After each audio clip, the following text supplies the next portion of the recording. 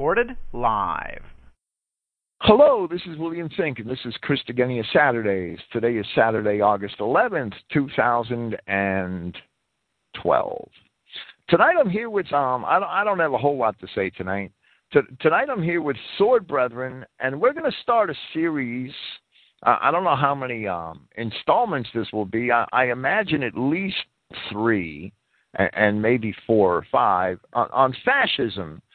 And tonight, for the most part, we're going to present an article, and I know Brian has some material to add to it, and I'm sure that I'll have some comments.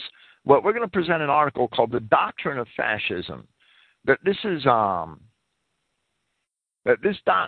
document is available on the internet in at least one place. I'm sorry, I forgot the name of the website. It's a Worldview website or something like that. It's one of those mainstream websites that try to present every side of every issue. Do you have the name of it, Brian?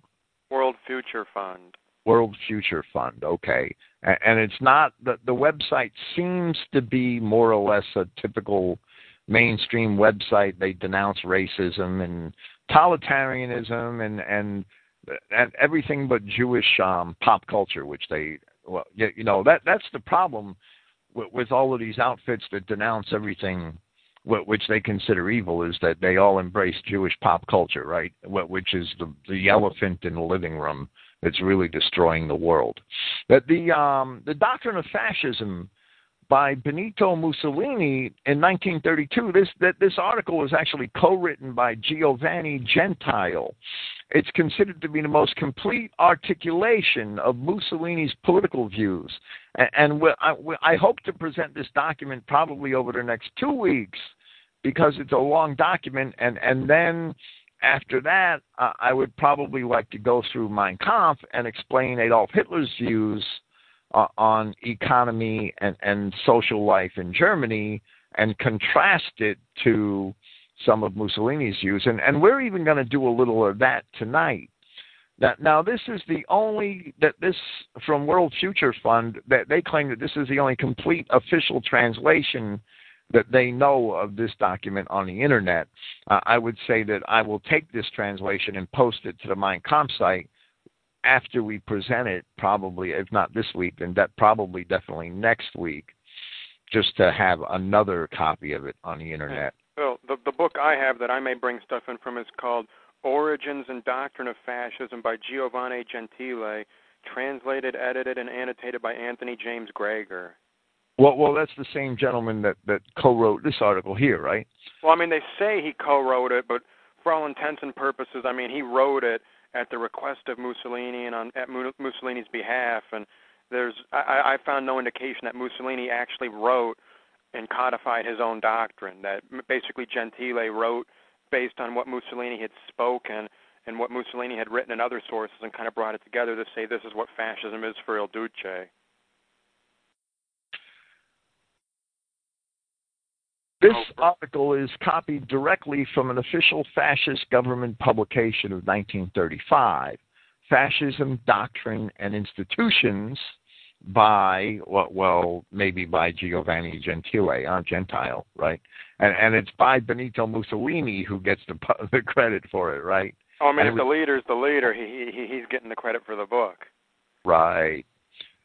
Now this, well, we should probably get right into the document. I don't know if you have any introductory material. I really don't. I would just like to say that I would like to present this document in its entirety so that we can see what Benito Mussolini's fascism is really all about.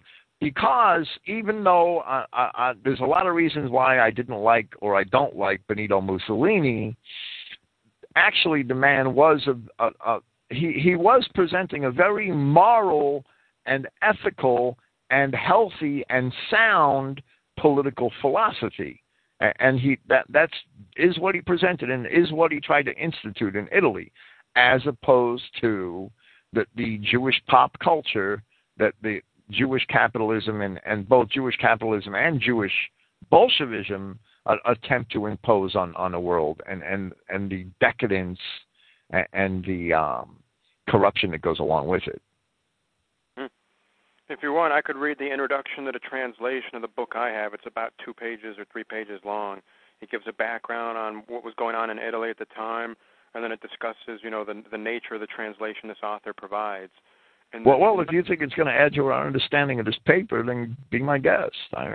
One of the better interpreters of the thought of Giovanni Gentile, Augusto Del Noce, identified Gentile's Origini el Dottrino del Fascismo, the translation of which is herewith provided as a document of major importance. In Del Noce's judgment, Gentile's short exposition on its origins and doctrine was crucial to understanding fascism's intellectual, emotional, and political substance. Gentile's exposition in the origins was clearly intended for an Italian audience. As a consequence, the historic context behind his account is largely unknown to Anglo-American readers. Figures like Antonio Rosmini, Vincenzo Gioberti, and Ugo Foscolo are totally unfamiliar to an English-speaking readership. There is perhaps a vague familiarity with the name of Giuseppe Mazzini, but few could identify many of the tenets of his thought. Granted, all that knowledge of specific Italian literary, philosophic, and political personages is not essential in order to appreciate Gentile's account of the origins and doctrine of fascism. Gentile's claim is that Italy's involvement in the First World War was characterized by several important factors. First, it was initiated by a directive minority that succeeded in infusing masses with their conviction, and second, it was not fought for the acquisition of material gain. Those claims set the stage for the further exposition. The first contention reflected Gentile's considered judgment concerning complex political events. History, Gentile was convinced, is not made by heroes nor by masses, but by heroes who sense the inarticulate yet powerful impulses that move masses. In the making of history, the masses find a person who succeeds in making explicit their obscure moral sentiments. The moral universe is that of the multitudes, and multitudes are governed and energized by an idea whose precise features reveal themselves to but few, an elite who then proceed to inspire masses to give form and life to history. That interpretation of the dynamics of social change was shared by most of the significant social thinkers of the last quarter of the 19th and the first quarter of the 20th centuries, and Gentile was convinced of the merit of that assessment before there was an organized fascism. He had expressed that characterization in his essays written for more popular audiences as early as 1918, before the manifest appearance of a fascist movement. The second contention, found in the opening pages of Origine e Dottrina del Fascismo, referred to the common motive that bound together nationalists, revolutionary syndicalists, futurists, and philosophical idealists. That motive, while ideal rather than material, was not the defense of France or of the United Kingdom, nor was it to protect democracy against the impostures of the authoritarian Germans and Austrians. The purpose of intervention in the First World War with or against Germany was the redemption of Italy, begun with the Risorgimento, the 19th century effort to unite the Italic Peninsula in a single nation. Entry into the war, Gentile argues, was necessary in order to finally unite the nation through the shedding of blood. Only that could create a true nation, one that would make itself valued and of consequence in the world. The purpose of Italy's intervention in the First World War was to finally participate in the making of history, never again to live, quote, in the shadow of others. For Gentile, the First World War brought into sharp relief the two souls of contemporary Italy, one that sought the continuation of the efforts of the Risorgimento, and the other that lapsed back into the behaviors of old Italy, the Italy of empty rhetoric, passivity, egoistic amoralism, velleity, and anarchy. The first sought an Italy that was united and integral and was serious, with a seriousness that was religious in character and infused with faith. It was a soul that sought the grandeur of the nation.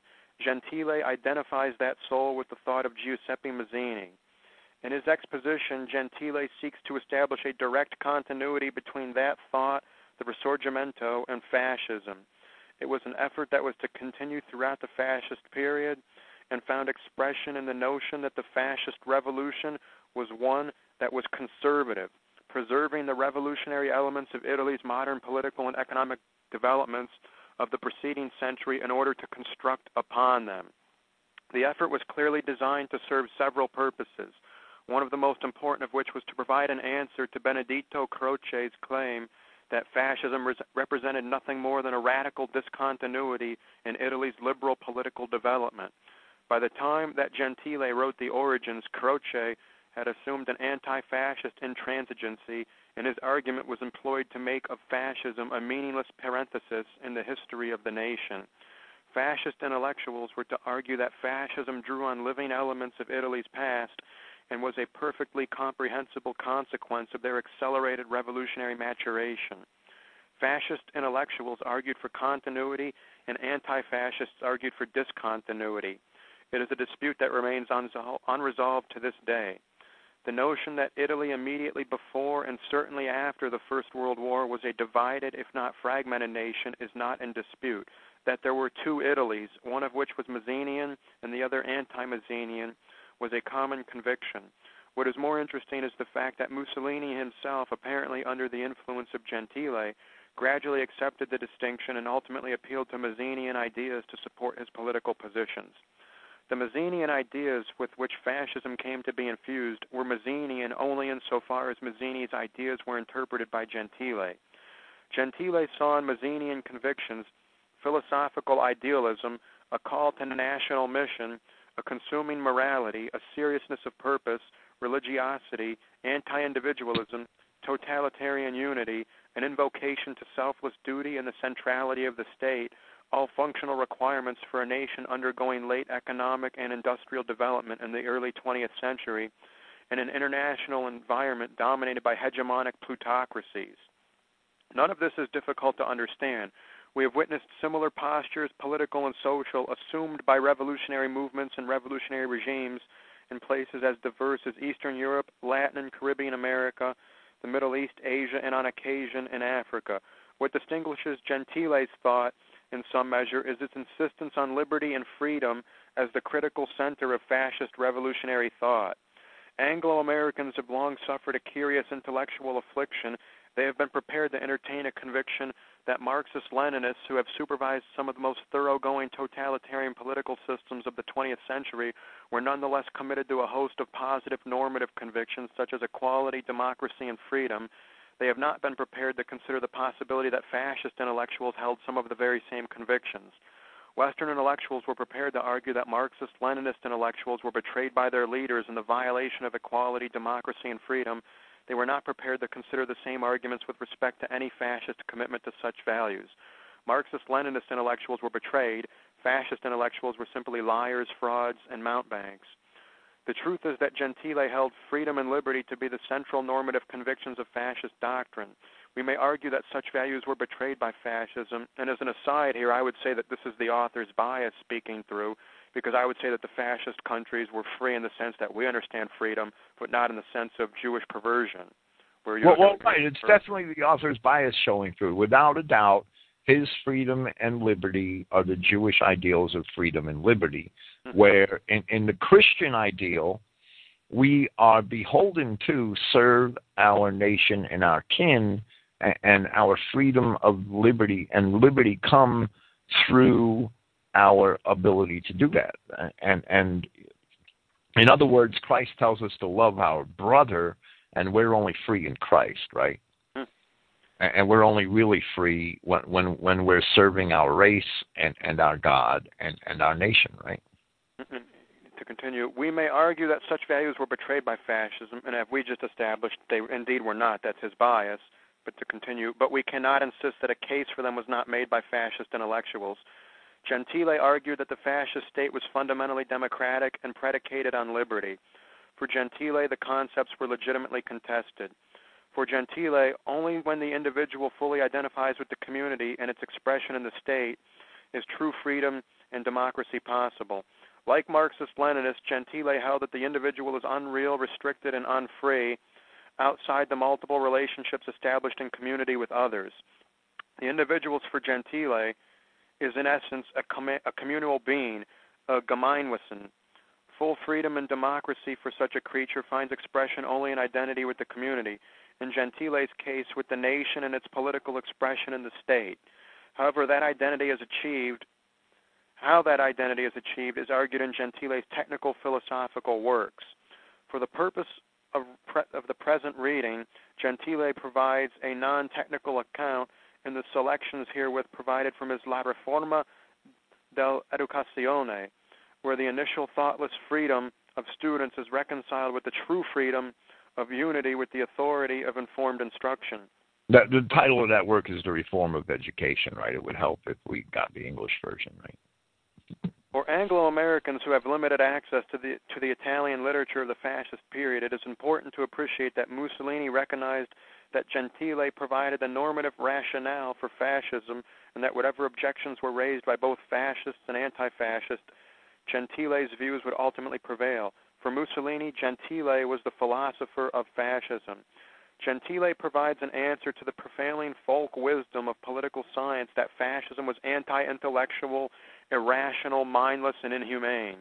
Whatever inhumanity, thoughtlessness, and perversity can legitimately be attributed to fascism cannot be the consequence of a lack of a reasonably well-articulated and measurably persuasive normative doctrine. In dealing with fascism as a doctrine, one can do no less than traditionally has been done with respect to Marxism-Leninism as a doctrine.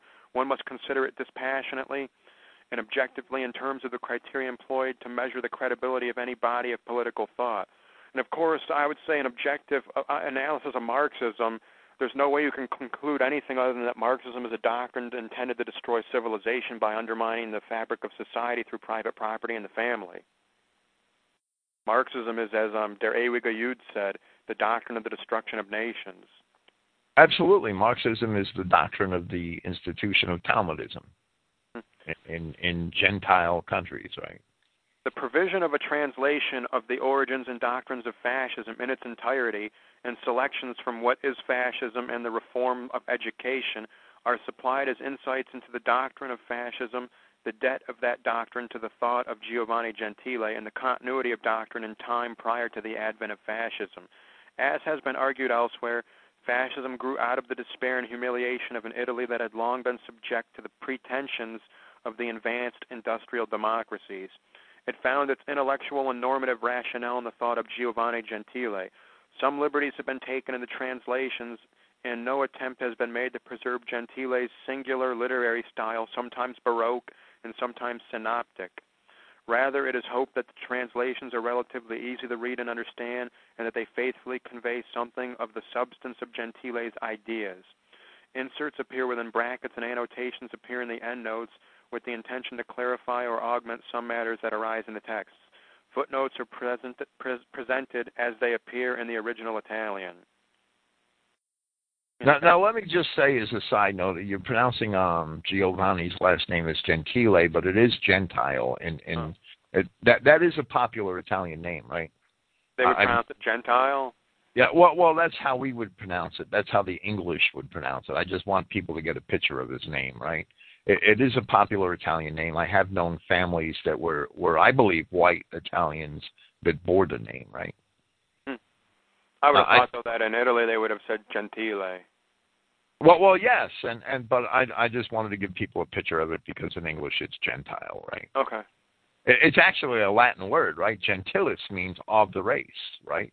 That's what it means, and that's exactly where the name came from. It's not related to the usage of the name of the word as a name in the New Testament. The word shouldn't be in the English New Testament at all, right? Now, Gentile or Gentile, he was from a farming village in western Sicily. Okay. I know some non-Sicilian Italians that have the name in New Jersey. But it's, right. It's western Sicily. His odds of being an Arab are pretty high, right? But he's from a farming village, so it's not like he's a merchant. That would, if he were, a merchant from the capital of Sicily, that would probably be a dead giveaway. Right. Now, and I'm looking at his picture right here, too, a picture from his youth, the picture from his official picture on the book. He looks to be genuinely European. Okay, well let's get on with the Doctrine of Fascism, Benito Mussolini, written by Giovanni Gentile. Like all sound political conceptions, fascism is action and it is thought.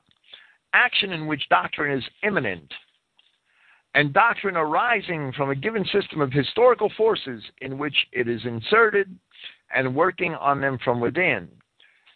In other words, Mussolini's trying to portray fascism as basically a grassroots movement, right up from the people, and a reflection of their own spirits, right? Well, most of the original fascists, they were veterans from World War I. They were just normal people. It is therefore a form correlated to contingencies of time and space, but it has also an ideal content which makes it an expression of truth in a higher region of the history of thought. There is no way of exercising a spiritual influence in the world as a human will dominating the will of others unless one has a conception both of the transient and the specific reality on which that action is to be exercised, and of the permanent and universal reality in which the transient dwells and has its being. To know men, one must know man, and to know man, one must be acquainted with reality and its laws. There can be no conception of the state which is not fundamentally a conception of life.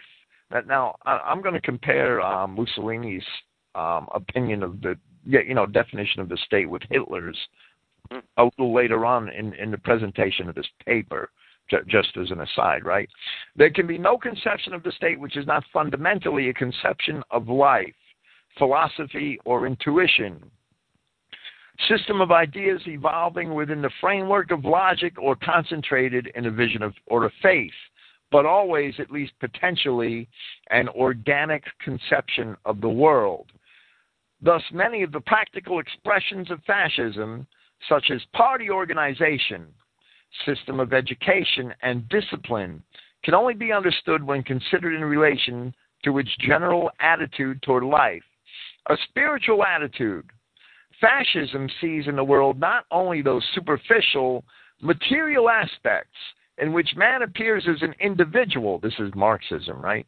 Standing by himself, self-centered, subject to natural law, which instinctively urges him toward a life of selfish, momentary pleasure. I should say that they are all the things that Marxism promotes, basically.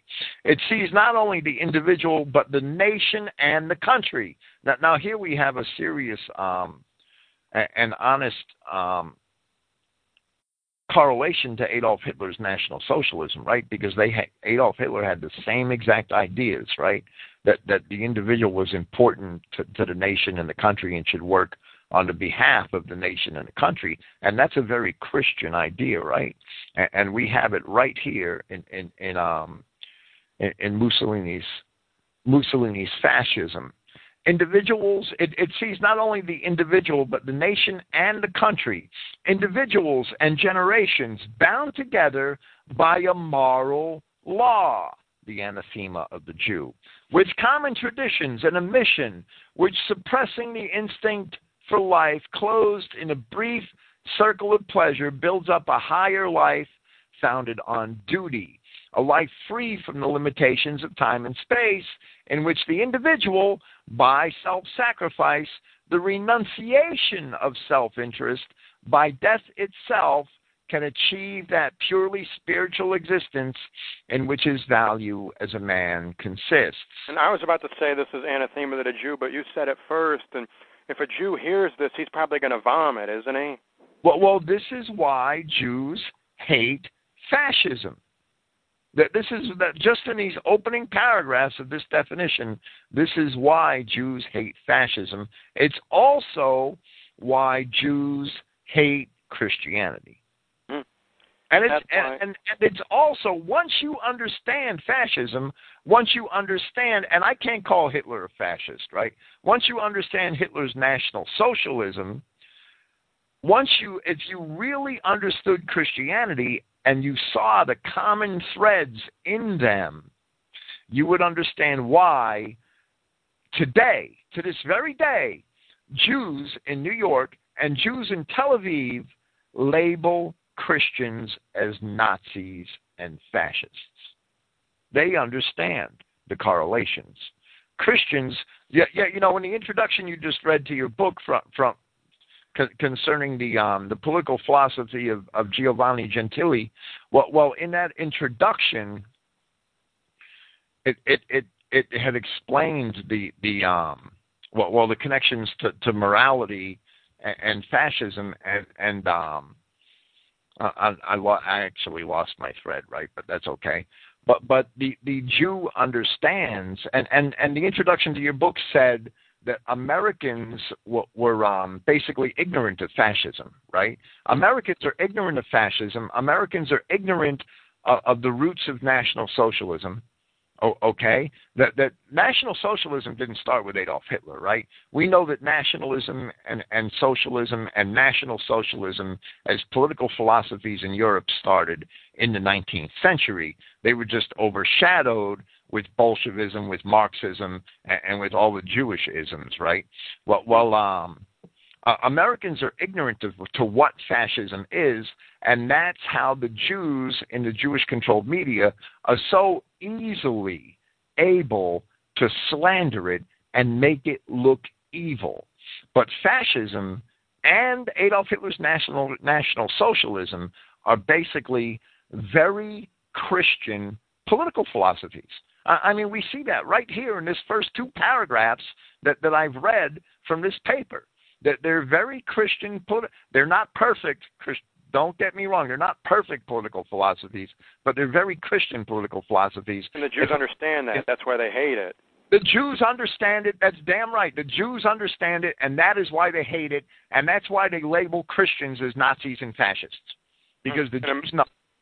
Because the Anglo-American audience, nationalism really is, and the Jews know what fascism really is. And the Anglo-American audience only sees fascism through a Jewish lens. Absolutely. Only through the Jewish media do we know what the word fascism is, but we don't know, we as a collective nation don't know what fascism means. You know, George Orwell declared that the word fascism has lost almost all of its meaning and is almost entirely meaningless. He said almost any English person would accept bully as a synonym for fascist, and he said that as early as 1944. Well, right, and he's absolutely correct, because the Jews have slandered and have refused to explain fascism. They don't want to explain it, and I'm talking about back in the 1890s, the 1910s, the 1920s, National Socialism, Mussolini's fascism. They don't want to explain these things, because if people had the explanations, they'd be taken out of the dichotomy between communism and capitalism. They would realize that there are other ways. Also, J. Edgar Hoover referred to the Chinese Marxists as red fascists. And academics, they want Fidel Castro and Ho Chi Minh and Stalin referred to as Marxist fascists or Soviet fascists. So anything negative in the world is attributed to fascism. Anything positive is communism or capitalism. Well, all of these schools of political thought in Europe, which Jewish capitalism ultimately won out over, or Jewish Bolshevism and communism, depending on which part of Europe you were in, right? They're both two arms of the same beast, right? All these schools of political thought in Europe that offered a third way, that they were all drowned out by the Jews in America and in Britain and by the media and the power of the Jewish media, and the average American is absolutely oblivious to them. Or beyond that, instead of being drowned out, they were destroyed.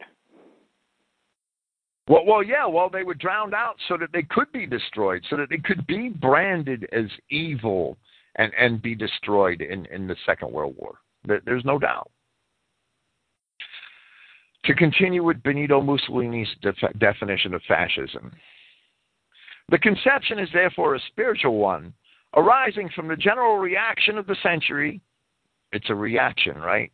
Against the materialistic positivism of the 19th century. Anti-positivistic, but positive. Neither skeptical nor agnostic, neither pessimistic nor supinely optimistic, as are, generally speaking, the doctrines all negative, which place the center of life outside of man. A lot like Marxism does, right? Whereas by the exercise of his free will, man must create his own world. Fascism wants man to be active and to engage in action with all his energies. It wants him to be manfully aware of the difficulties besetting him and ready to face them. It conceives of life as a struggle in which it behooves a man to win for himself a really worthy place. And the Jews have basically taken that out of our society, right? And everybody wins now. And actually, in reality, everybody loses, right? Just a brief aside about materialism. Conservapedia defines materialism as a philosophy within the realm of metaphysics that holds that the only thing that can be proven beyond doubt to exist is matter. Materialism holds that all phenomena and processes can be explained as manifestations or a result of matter. Materialism ignores unseen opportunity costs, and often materialists are unable or unwilling to grasp this and other abstract truths. Materialists have trouble realizing that the deterrence effect of gun ownership yields more benefit than any harms that guns cause. Materialists often develop obsessions with their outlook as reflected by evolution syndrome. And of course, this is born out of dialectical materialism put forth by, the Hegelians of basically Marx and Engels. And do you want to get much into... Materialism is basically modern-day Sadduceeism, right? Mm-hmm. It's just an offshoot of modern-day Sadduceeism. It came out of the rabbis. Right. The spiritual world means nothing. Everything has to be concrete. Life is reduced to a series of economic decisions, and you die, and that's it. And beyond that, it's not just that the spiritual world is meaningless; it's the spiritual world doesn't even exist. Right. That we're just walking, talking animals. We live for 60 or 70 years, make a bunch of business and economic decisions, then we die and we become worm food. That's modern day Sadduceeism. Sadduceeism and materialism and the progressivism of the liberal progressivism are both offshoots of it, right? Mm-hmm. That both they're both bastard stepchildren of Sadduceeism, right? And I've noticed that it seems in America today and in the West, atheistic materialism and even nihilism, those seem to be the prevailing philosophies that have won out in the West, where people may be nominally Christian, but they're practicing dialectical materialism or some sort of Marxist materialism or nihilism. They're all from the melting pot of Jewish pop culture, because that's what it is, right? Fascism wants man to be active and to engage in action with all his energies. It wants him to be manfully aware of the difficulties besetting him and ready to face them. It conceives of life as a struggle in which it behooves a man to win for himself a really worthy place. First of all, by fitting himself, physically, morally, intellectually, to become the implement required for winning it. As for the individual, so for the nation, and so for mankind. Hence the high value of culture in all its forms, artistic, religious, scientific, and the outstanding importance of education. Hence also the essential value of work, by which man subjugates nature and creates the human world, economic, political, ethical, and intellectual. Ethical would be the major missing piece of the puzzle for the Jew, right? This positive conception of life is obviously an ethical one. It invests the whole field of reality as well as the human activities which master it. No action is exempt from moral judgment. No activity, this is why the Jews hate fascism, right? No activity can be despoiled of the value which a moral purpose confers on all things. Therefore, life, as conceived of by the fascist, is serious, austere, and religious. All its manifestations are poised in a world sustained by moral forces and subject to spiritual responsibilities. The fascist disdains an easy life, and the Christian should also. This is diametrically opposed to Jewish materialism. Well, absolutely. But the Aryan mind, even in Mussolini's Italy, is diametrically opposed to the Talmudic Jewish mind. I mean, it's pretty plain, and Adolf Hitler pointed that out all the time. Well, I think when we see Jewish doctrines, when we read Marx, when we read the Talmud, we're gaining insight into the mind of Satan. There's no doubt. It's the destruction of societies, right? And not the building of societies, not the creation of a peaceful, moral world in which civilization can arise, right? Well, if you read the fascist idea of revolution is to build upon the past and what worked in the past, and Hitler even said that each new generation seeks to take what the previous generation got right and build upon that foundation while throwing away the bricks that were bad bricks and making, new bricks. He was talking about building a house, and you don't just tear the whole thing down and start over, where he said the Jewish Marxists proposed destroying everything, obliterating all connection to the past and all past traditions, and replacing it with nothing,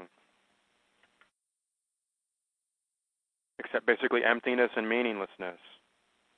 The fascist conception of life is a religious one, in which man is viewed in his imminent relation to a higher law, the laws of God written in our hearts, endowed with an objective will transcending the individual and raising him to conscious membership of a spiritual society. We care for and love each other, and we have respect for each other written in our hearts, and that creates that spiritual society. Those who perceive nothing beyond opportunistic considerations in the religious policy of the fascist regime fail to realize that fascism is not only a system of government, but also and above all a system of thought. In the fascist conception of history, man is man only by virtue of the spiritual process to which he contributes as a member of the family, the social group, the nation, and in function of history to which all nations bring their contribution. Hence the great value of tradition in records, in language, in customs, in the rules of social life. Outside history, man is a nonentity. Fascism is therefore opposed to all individualistic abstractions based on 18th century materialism, or what we know as Marxism, right? And it is opposed to all Jacobinistic utopias and innovations. Now the Jacobins, right? The Jewish Masons that invaded America after they were thrown out of Austria or Bavaria, it was, right? It does not believe in the possibility of happiness on earth as conceived by the economistic literature of the 18th century, and it therefore rejects the theological notion that at some future time the human family will secure a final settlement of all its difficulties. And that would be the propaganda pushed by the Jew, right? This notion runs counter to experience, which teaches that life is in continual flux and in process of evolution. Now, I don't think he's talking about biological evolution, right? In politics, fascism aims at realism. In practice, it desires to deal only with those problems which are the spontaneous product of historic conditions and which find or suggest their own solutions. Only by entering into the process of reality and taking possession of the forces at work within it can man act on man and on nature. Anti-individualistic, the fascist conception of life stresses the importance of the state and accepts the individual only insofar as his interests coincide with those of the state. I would say that Mussolini has a slightly different concept of the state that Hitler did, and I'll get into that later. But basically, to summarize, if the state wants to exist for the benefit of the race comrades, the Volk community, and there's some individual who's dedicated towards pushing open borders and advocating all manner of perversion, then he loses his liberty to do that. He loses his liberty to speak because he's speaking for the demise of the state. Well, without a doubt, and that's what that's the boat that America missed, right? America missed that entire boat. America missed that entire concept. We extended freedom to people whose sole purpose and sole understanding of freedom was that they would use the freedom we give them to destroy our entire society, our entire nation, and then undermine all of the freedoms we had been enjoying. And that is the fault of the libertarian mindset, without a doubt. You know, when we were in power, basically when conservatism dominated from, say, 1880 to 1930, we extended free speech to the leftists. And now that they dominate all the college campuses, there's no more free speech. They've shut it down. Well, right, because they wanted to use the benefits they had here in order to subvert the nation.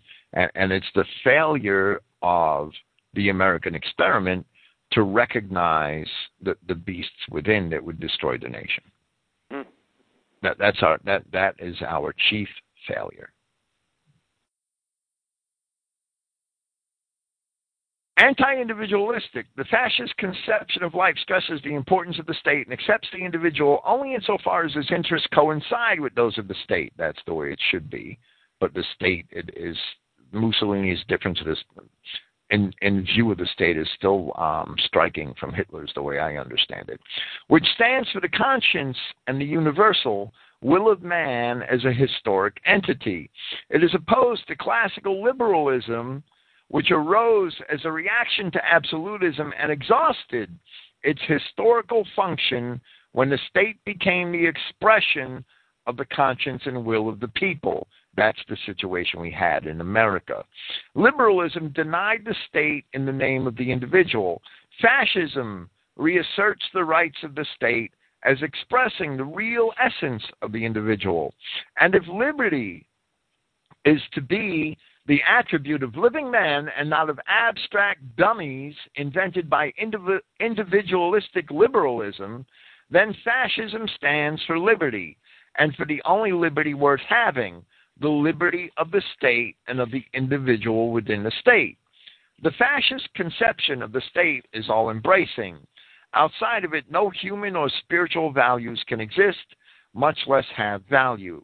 This understood, fascism is totalitarian, and the fascist state, a synthesis and a unit inclusive of all values, interprets, develops, and potentates or rules over the whole life of a people. Let me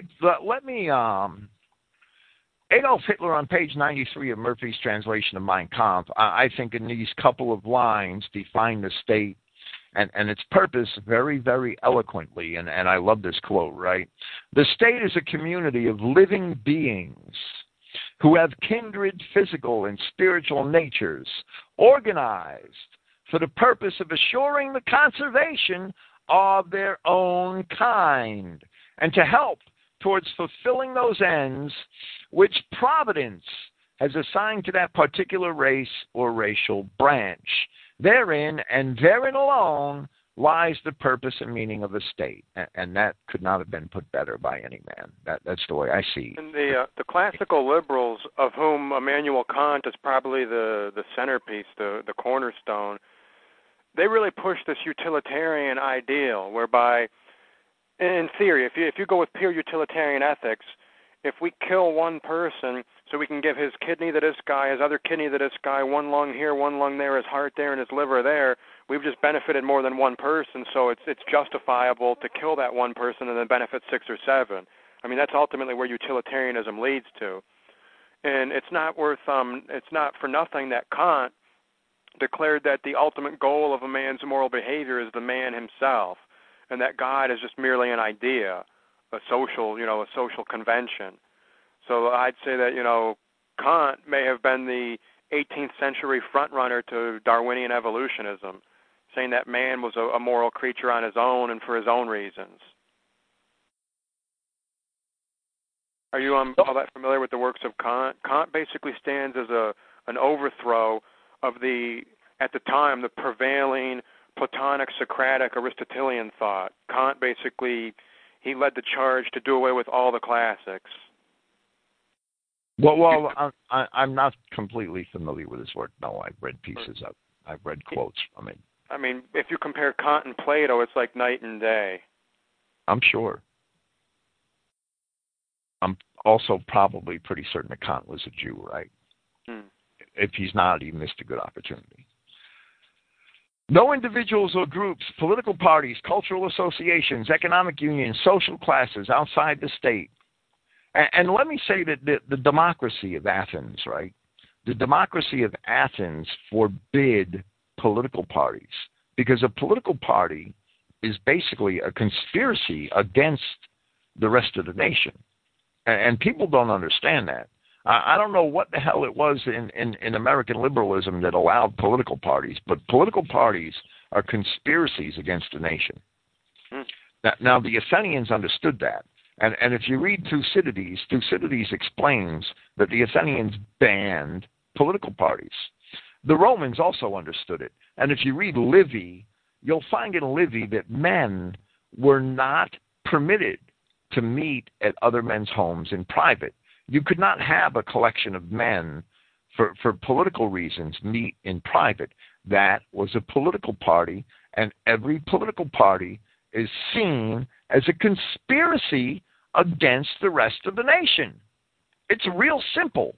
It's real simple. It's a lesson as old as time, and we didn't get it. We missed that too. So if we wanted to form a political party and have 30 people meet in our backyard, they would see that as a conspiracy against society. Absolutely. It's if we're forming an organization of people outside of the public eye, and plotting an agenda, well, that's basically a conspiracy against the rest of the state. Yes, it is. That's the way the Athenians saw it. That's the way the ancient Republican Romans saw it, and they knew what they were talking about. They did that from experience. They banned parties. Oh, and about Immanuel Kant, it says that he knew Hebrew. Why would anybody in 18th century Germany know Hebrew? No individuals or groups, political parties, cultural associations, economic unions, social classes outside the state. Fascism is therefore opposed to socialism, to which unity within the state, which amalgamates classes into a single economic and ethical reality, is unknown, and which sees in history nothing but the class struggle. And the class struggle is anathema to the health of the nation, there's no doubt. Fascism is likewise opposed to trade unionism as a class weapon. But when brought within the orbit of the state, fascism recognizes the real needs which gave rise to socialism and trade unionism, giving them due weight in the guild or corporative system in which divergent interests are coordinated and harmonized in the unity of the state. Now, isn't that very similar to syndicalism? And I think now would be a good time for me to read page 59 of Origins and Doctrine. The socialism to which fascism opposes itself is only one among the many of the forms of the degeneration of democracy that typify modern political society. It represents only one of the forms against which fascism has opposed itself. Nor can it be said that socialism in its entirety has been the target of the violence of fascism. It is necessary to distinguish between socialism and socialism, in fact, between idea and idea of the same socialist conception, in order to distinguish among them those that are inimical to fascism. It is well known that Sorelian syndicalism, out of which the thought and the political method of fascism emerged, conceived itself the genuine interpretation of Marxist communism. The dynamic conception of history in which force of violence functions as an essential is of unquestioned Marxist origin. Those notions flowed into other currents of contemporary thought that have themselves, via alternative routes, arrived at a vindication of that form of state, implacable but absolutely rational, finds historic necessity and very spiritual dynamism through which it realizes itself.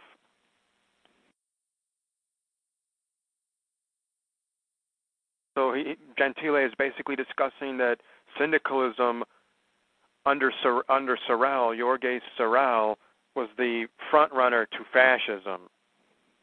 Do you know much about Sorel? Well, economically, yes, because because of the way that the society is organized into guilds, and that goes back to the Middle Ages, right? Into guilds or trade unions, if you want to call them trade unions. And they would that's the basis for Mussolini's corporatism. His corporatism is not, that these Jews today, when corporations and the government collude, they call that fascism, and that's not what fascism was, right? Because Mussolini's corporatism was not the modern capitalist corporation, right? It was only the name that he applied to the division of the economic sectors of the nation and the control that he envisioned the various sectors of that nation to have over their own areas of the economy. That's how he arranged it, and he called that corporatism. But it wasn't the capitalist corporatism that we have today. And when capitalist corporations collude with the government, to institute laws and regulations. That's not fascism. That's not that's a misnomer, and it's the abuse of the term by the Jewish media. Well, they want us to think corporatism means corporations having power and working with the government, but that is not the historical definition or connotation of the word. That's the inevitable outcome of Jewish capitalism, right? That the people holding the capital would have control over the government, right? That's capitalism. That's not fascism, right? And the Jews are taking a cleverly devised advantage over American ignorance of what true fascism is. And that's the way I see that. Grouped according to their several... I'm sorry. Yeah, right. We are just ignorant. As a people, we are absolutely ignorant. It's a damn shame. And that's, you could blame in part the public school system for that, but the rest of the responsibility lies on the individual who would rather get everything that he knows from CNN and USA Today and Fox News and ABC and NBC and CBS. Therefore, he knows nothing. Well, what was it that a man who reads nothing is better than a man who reads only newspapers? Who said that? I don't know, but it's probably true. Grouped according to their several interests, individuals form classes. They form trade unions when organized according to their several economic activities. But first and foremost, they form the state, which is no mere matter of numbers, the sums of the individuals forming the majority. Fascism is therefore opposed to that form of democracy which equates a nation to the majority, lowering it to the level of the largest number. But it is the purest form of democracy if the nation be considered as it should from the point of view of quality rather than quantity. As an idea, the mightiest because the most ethical, the most coherent, the truest, expressing itself in the people as the conscience and will of the few, if not indeed of one, and ending to express itself in the conscience and the will of the mass, of the whole group, ethnically molded by natural and historical conditions into a nation, advancing as one conscience and one will along the self-same line of development and spiritual formation, not a race, not a geographically defined region, but a people historically perpetuating itself. That now he's already gotten into our idea of race here, where he talks in the lines before that about a whole group ethnically molded by natural and historical conditions. That is a race.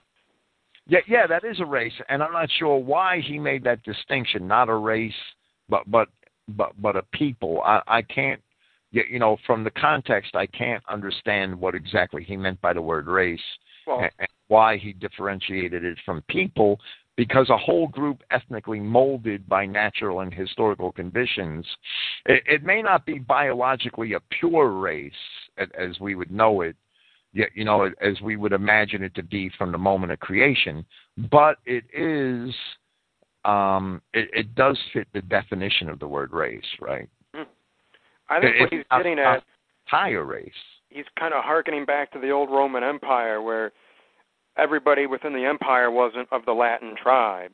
It was a multi-ethnic and then ultimately a multiracial empire. And well, that's true, but at that time in classical Greek writings, right, a race, a genos, is actually a subdivision of a nation or an ethnos, right? It really was a different idea back then. So I can't really comprehend why he made that distinction, but that's okay. He does have the racial aspect when he talks about the whole group ethnically molded by natural and historical conditions into a nation. What he's describing is a race, but then he goes on to say it's not a race. Yeah, right. I can't quite get why, and it might be something lost in the translation, right? It really may be. Insofar as it is embodied in a state, this higher personality becomes a nation. It is not the nation which generates the state. That is an antiquated naturalistic concept which afforded a basis for for 19th century publicity in favor of national governments. Rather, it is the state which creates the nation. So we see that his idea here was absolutely the opposite of Adolf Hitler's idea. Conferring volition and therefore real life on a people made aware of their moral unity. That's exactly the opposite of the definition that I read from page 93 of Mein Kampf. Well, he's saying that individuals form unions who then ultimately form the state, which forms the nation. So he's saying that the state and the nation are a collection of individuals working together. Is that essentially how you're saying this? I'm sorry, repeat that? He's saying that individuals form organizations such as trade unions, which then organize further to form the state, which forms the nation. Well, right, but that's not how.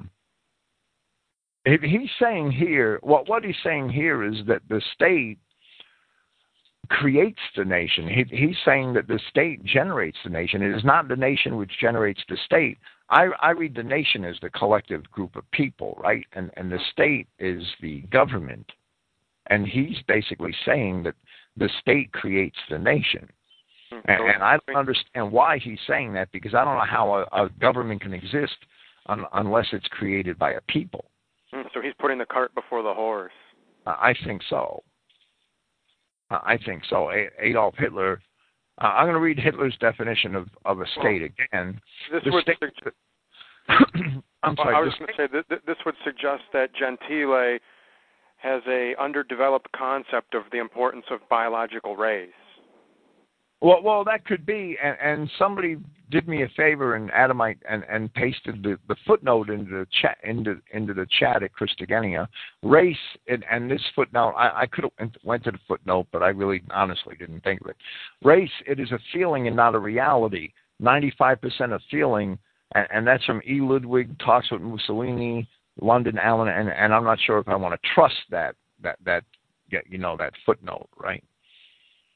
But that's the footnote in the actual paper in the translation, right? Race is a feeling and not a reality, and I would not understand why Mussolini or Giovanni Gentili would say that. I mean, race is not a feeling. Race is clearly a reality. Well, when you take the average German and compare them to the average Kafir or the average Hutu or Tutsi or Pygmy or anybody in Africa or any yellow squat monster in China, that race is definitely a reality. My concept of race is without all doubt a reality, right? And I don't know. I would have to investigate Mussolini's political and biological thought more often, his philosophy much more closely to determine why he felt the way he did about that, if indeed the footnote is accurate. Race, the idea that race is a feeling is just crazy. Now I could see a person with a bastard spirit rejecting the idea of race, because I have, within my own experience, seen people of bastard spirits, especially Jews, reject the idea of race. But when you are of no particular race and you understand that you're a bastard basically, or you're of many mixed origins, well then you're naturally going to reject the idea of race because you don't fit into any race.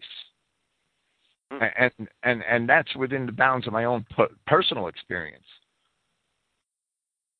Although it's worth noting that in 1938, the Manifesto della Raza, the Manifesto of Race, stripped Jews of Italian citizenship and ejected them from the fascist party, and also kicked them out of any government or professional university positions they had previously held.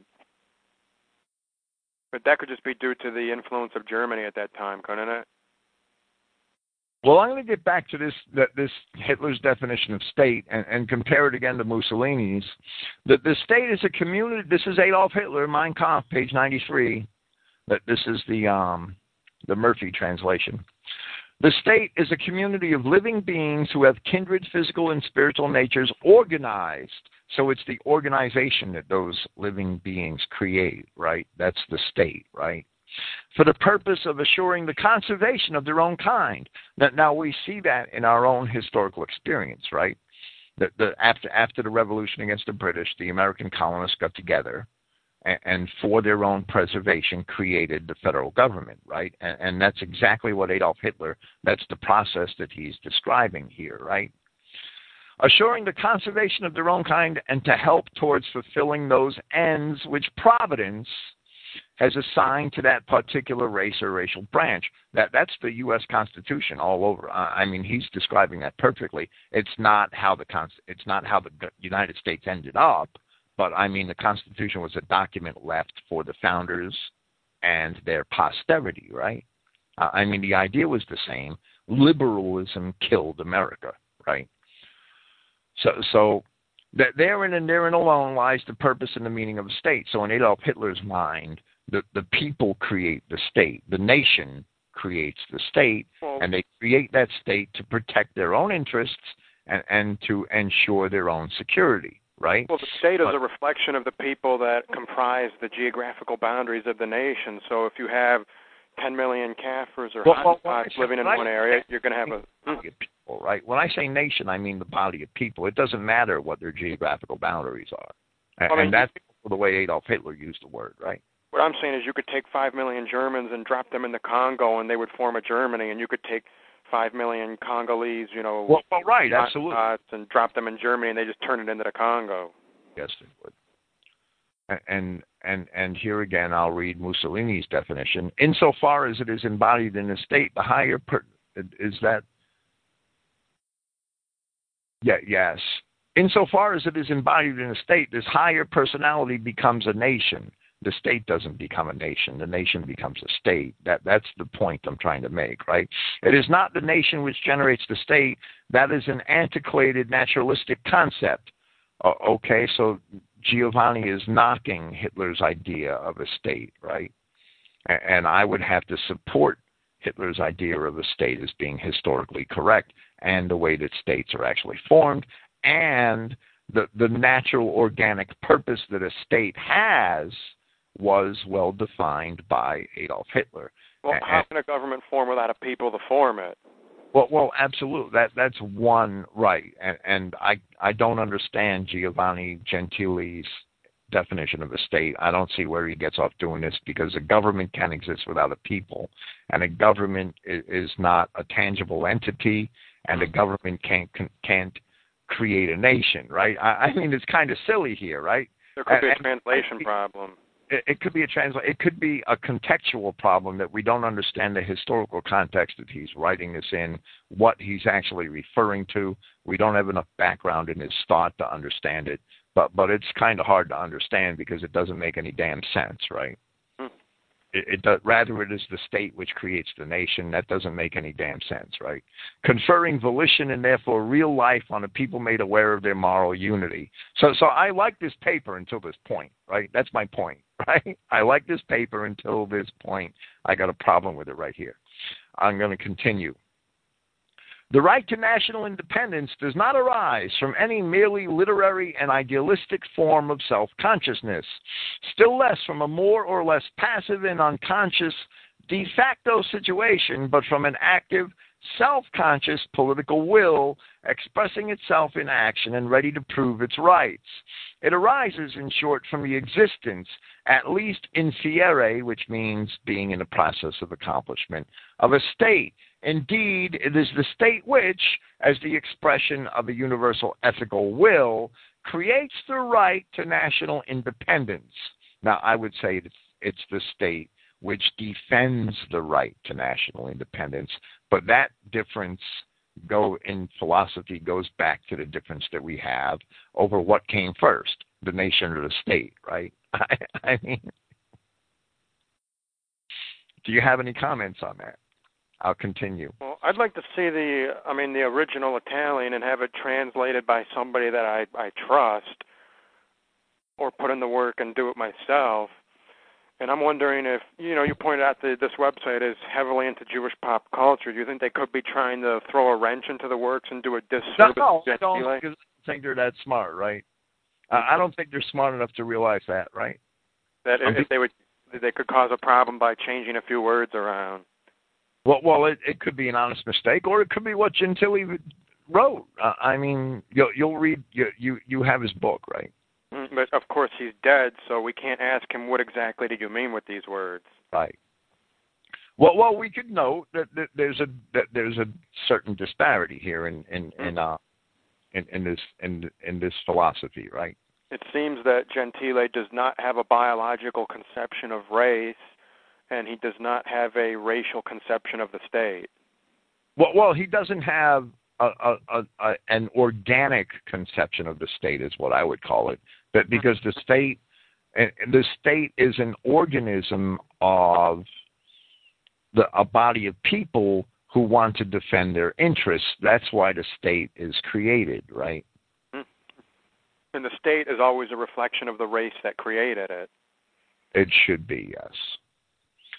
A nation, even the early kings in Europe were basically elected, right?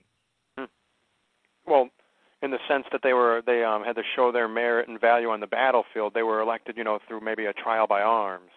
Well, they were elected because men loved them when they showed valor and dignity on the battlefield, and men loved them and had no problem making them their king, right?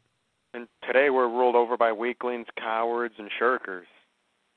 That's the parable of the trees of the forest. We covered it a couple of weeks ago, remember? People who are basically just bankers and money manipulators. A nation, as expressed in the state, is a living ethical entity only insofar as it is progressive. Inactivity is death. Therefore, the state is not only authority which governs and confers legal form and spiritual value on individual wills.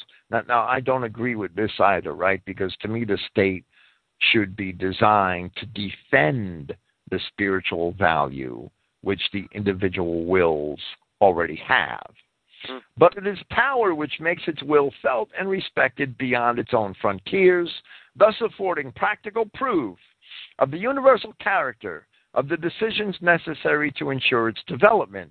This implies organization and expansion potential, if not actual.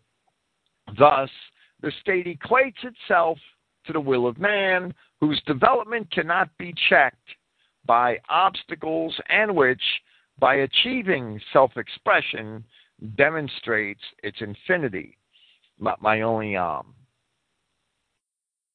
what I would like to say here is that even though I disagree with a lot of Gentile's political philosophy concerning the formation of states and their purpose, and my own political philosophy agrees very much with Adolf Hitler's. The fact is, what we're trying to present is that fascism is a very moral and fairly just political system, which is actually meant to defend the people against the ravages of the Jew. Well, most Americans think that we have achieved the pinnacle of freedom, and at no time in the history of the world has man ever been more free than in 2012 America. Well, yeah, we are absolutely free because our young blonde women sit and throw their panties to niggers on the basketball court. That we are absolutely free. That's a wonderful thing. And we're free to give 40% of our earnings, the sweat of our brow, the fruit of our labor to the government so they can give it to people that just don't feel like working. And invade foreign countries to make them like us so that they could throw their panties to niggers too. And we have to subsidize the existence of the bastard state of Israel. So they believe that we have achieved the height, the pinnacle of centuries of Western ambition, and that America is the freest nation ever, and we're a city on the hill, a shining example. Well, we're a shining example of what not to become. I mean, is there any reason to believe that any country in the world would want to embrace American democracy? It has to be forced on them time and again, doesn't it? Well, absolutely, and right. Nobody wants it. No, nobody. It's Pop culture is absolutely degenerate, and we forced it on the world where we didn't force it with the gun barrel, we forced it with the pen. That there's no doubt.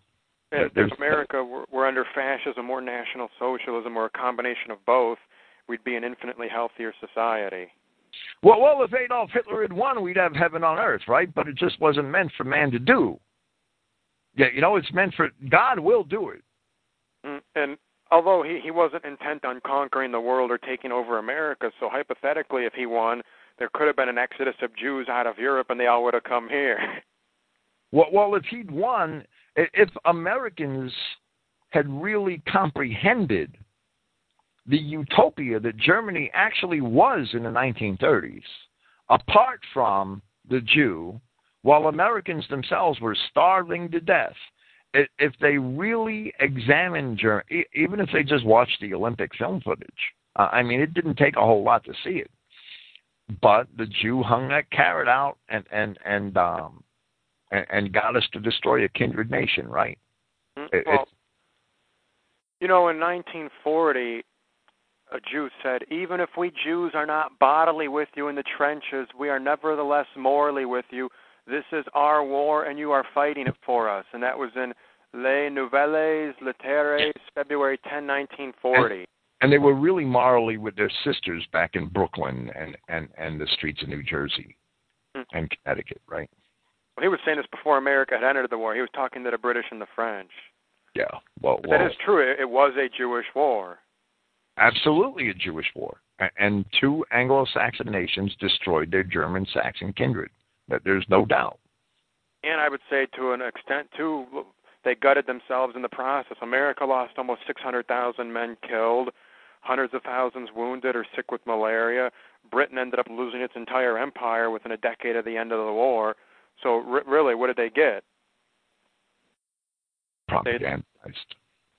They destroyed a functioning, healthy white Christian nation, and they gutted themselves in the process. No but doubt. I would say after Britain rose up against Germany, they deserved to lose their whole empire. They deserved to be occupied by Muslims. Absolutely. That's you reap what you sow, right? There's no doubt that we reap what we sow. And then the American GIs came home and sat around and enjoyed the 50s and sent their daughters off to college to become whores. And sleep with niggers and throw their panties to black basketball players, yes. That's the analogy I'm using tonight. The greatest generation gave birth to the flower power generation, didn't they? Okay, let's get to this last paragraph of this section of the paper. The fascist state, as a higher and more powerful expression of personality, is a force, but a spiritual one. It sums up all the manifestations of the moral and intellectual life of man. Its functions cannot therefore be limited to those of enforcing order and keeping the peace as the liberal doctrine had it. No, it has to ensure that the people remain moral, right? It is no mere mechanical device for defining the sphere within which the individual may duly exercise his supposed rights. The fascist state is an inwardly accepted standard and rule of conduct, a discipline of the whole person. Why the Jews hate fascism. It permeates the will no less than the intellect. It stands for a principle which becomes the central motive of man as a member of civilized society, sinking deep down into his personality. It dwells in the heart of the man of action and of the thinker, of the artist and of the man of science, soul of the soul. Fascism, in short, is not only a lawgiver and a founder of institutions, but an educator and a promoter of spiritual life. It aims at refashioning not only the forms of life, but their content, man, his character, and his faith. To achieve this purpose, it enforces discipline and uses authority, entering into the soul and ruling with undisputed sway. Therefore, it has chosen as its emblem the lictor's rods, the symbol of unity, strength, and justice. And we'll save the rest of this paper, and we'll commence here next week. And I have some stuff that I'll bring up next week, too, about intellectualism and anti-intellectualism. Because there seems to be, in American culture, this idea that fascists are all anti-intellectuals, which means they despise science, they despise math, they despise philosophy, and they're just brutal thugs who want to walk around with clubs and beat up their opponents. And that just goes hand in hand with the idea that fascist means totalitarian bully, and Americans really don't understand what fascist means. I remember in 2003, a history teacher was talking about the election in France, or maybe it was 2002, and she said that the French people had come close to electing the fascist Jean-Marie Le Pen.